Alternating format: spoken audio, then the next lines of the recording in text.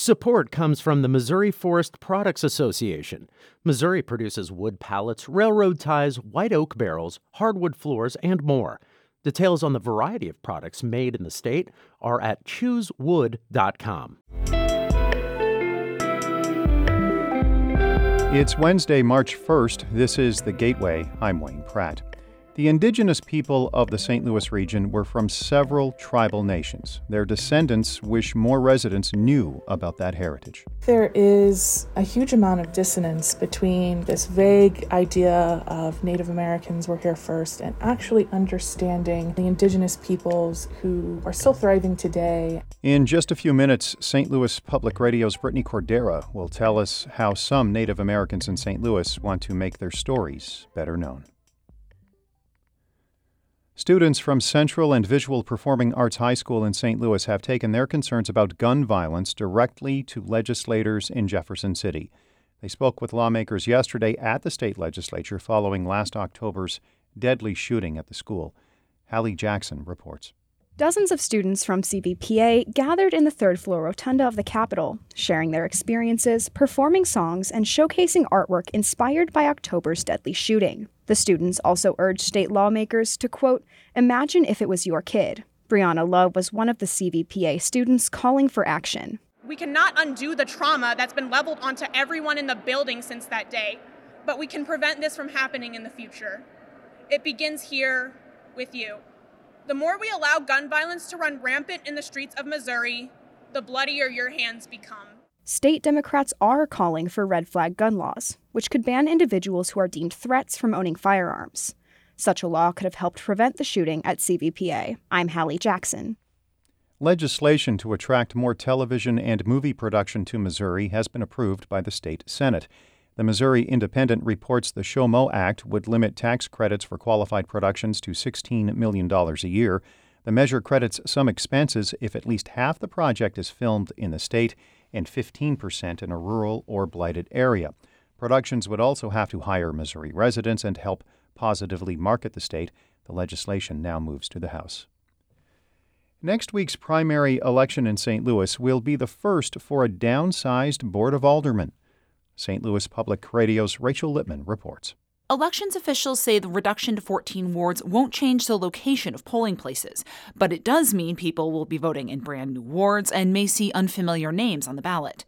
Republican Elections Director Gary Stoff says voters should make sure to review their voter information cards. That will tell them their polling place, ward and precinct and all that, or they can also go on the website and check it. His Democratic counterpart, Ben Borgmeyer, says residents can avoid confusion altogether and vote early at one of 4 locations. If you have an inkling to vote, why not just do it right now and get it done with? Early voting runs until March 6th. The polls open March 7th at 6 a.m. I'm Rachel Lippman, St. Louis Public Radio. We have more about the candidates at stlpr.org. Community leaders along South Grand in St. Louis have a new vision for future development in the neighborhood and business district. The South Grand Community Improvement District has released the findings of a study on redevelopment opportunities. Executive Director Rachel Witt says one of the standout potential ideas is transforming current underused parking lots into a market hall. To really become like an incubator space for businesses who are trying to break free, but not really ready for a storefront or have the capital, but really want to test out their product. Witt says South Grand needs a new attraction after some of the long-standing restaurants have closed or announced they are moving to other parts of the region. She says it's still early in the development process and the eventual project may change over the next 5 years. 2 companies are wrestling over control of the fabulous Fox Theater in St. Louis. As St. Louis Public Radio's Jeremy Goodwin reports, lawyers for each party told a St. Louis Circuit Court judge that the future of live performances at the Fox is in doubt if the other side prevails.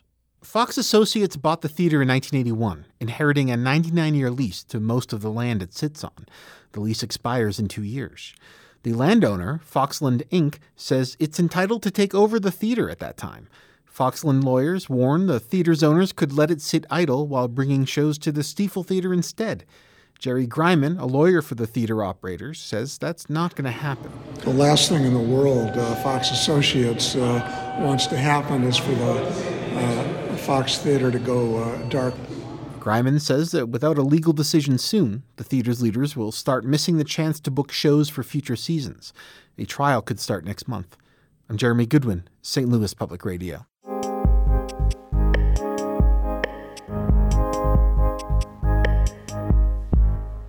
Long before the arrival of European settlers, the St. Louis area was home to the Osage Nation, the Peoria Tribe, the Otoe Missouri Tribe, and other indigenous people. They were pushed out of the region beginning in the 17th century. For Native Americans in the area today, there are few connections to their culture and history. St. Louis Public Radio's Brittany Cordera reports on efforts to rediscover the region's indigenous identity. So this is the plaque. Here lie the remains of Pontiac, chief of the Ottawa. Born and raised in St. Louis, Galen Gritz is a member of the Cherokee Nation. He reads a memorial plaque to a chief of the Ottawa tribe bolted to a parking garage across the street from Ballpark Village in downtown St. Louis. Pontiac was born around 1720 and became chief of the Ottawas in 1755.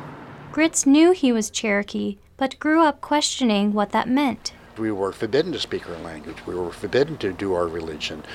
We had white property owners interspersed among us to water down the bloodline. The search for identity is difficult in St. Louis, which was once known as Mound City because it used to be home to dozens of indigenous burial and ceremonial mounds. After an 1838 law banned Native Americans from living in the state, the city destroyed most of the burial sites to make way for development. Now, critics say area schools teach too little about indigenous history and heritage, and many monuments are in highly developed or abandoned spaces. A lot of the native plaques and memorials tend to be in very out-of-the-way, remote areas, even in the city. So when I say remote, they might be underneath an underpass that doesn't really have that much reason for people to be walking there. There is a huge amount of dissonance between kind of this vague idea of Native Americans were here first and actually understanding the indigenous peoples who, are still thriving today. Sarah O'Donnell is with the Osage Nation Historic Preservation Office. She says many people in the region believe Native Americans only lived in the past or no longer exist. We asked parkgoers, random folks enjoying Tower Grove Park, if they could name the tribe that used to live in St. Louis, and over 80% of people couldn't name a tribe at all. O'Donnell says schools need to do more to make sure students can answer basic questions about Native people. Whose lands you're living on, specifically, what tribes, what are their history, what's their culture, where do they live today? None of that is really being offered to folks, and it's kind of not easily accessible, especially in Missouri. It's very convoluted and it is very colonized as a place, which means that it's been very difficult to connect to each other. Dale Chambers is Black and Mississippi Choctaw.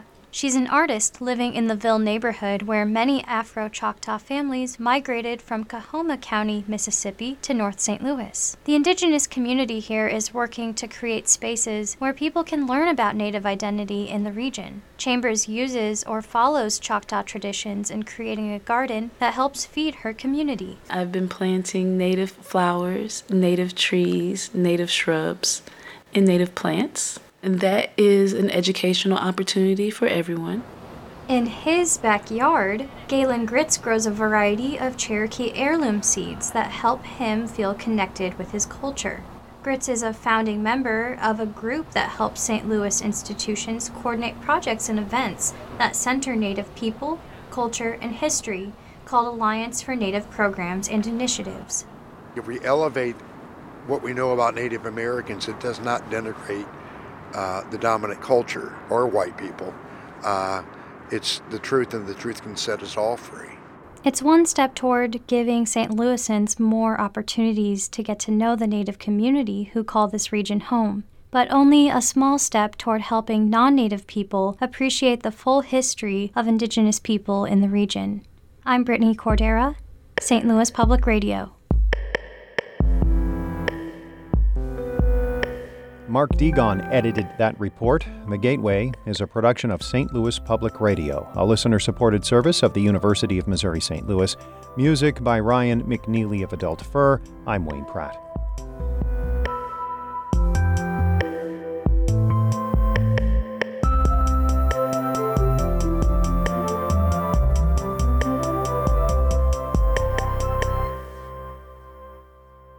Support comes from Mosby Building Arts, a design-build company committed to remodeling the right way. Visit callmosby.com to get project inspiration for any room of your house.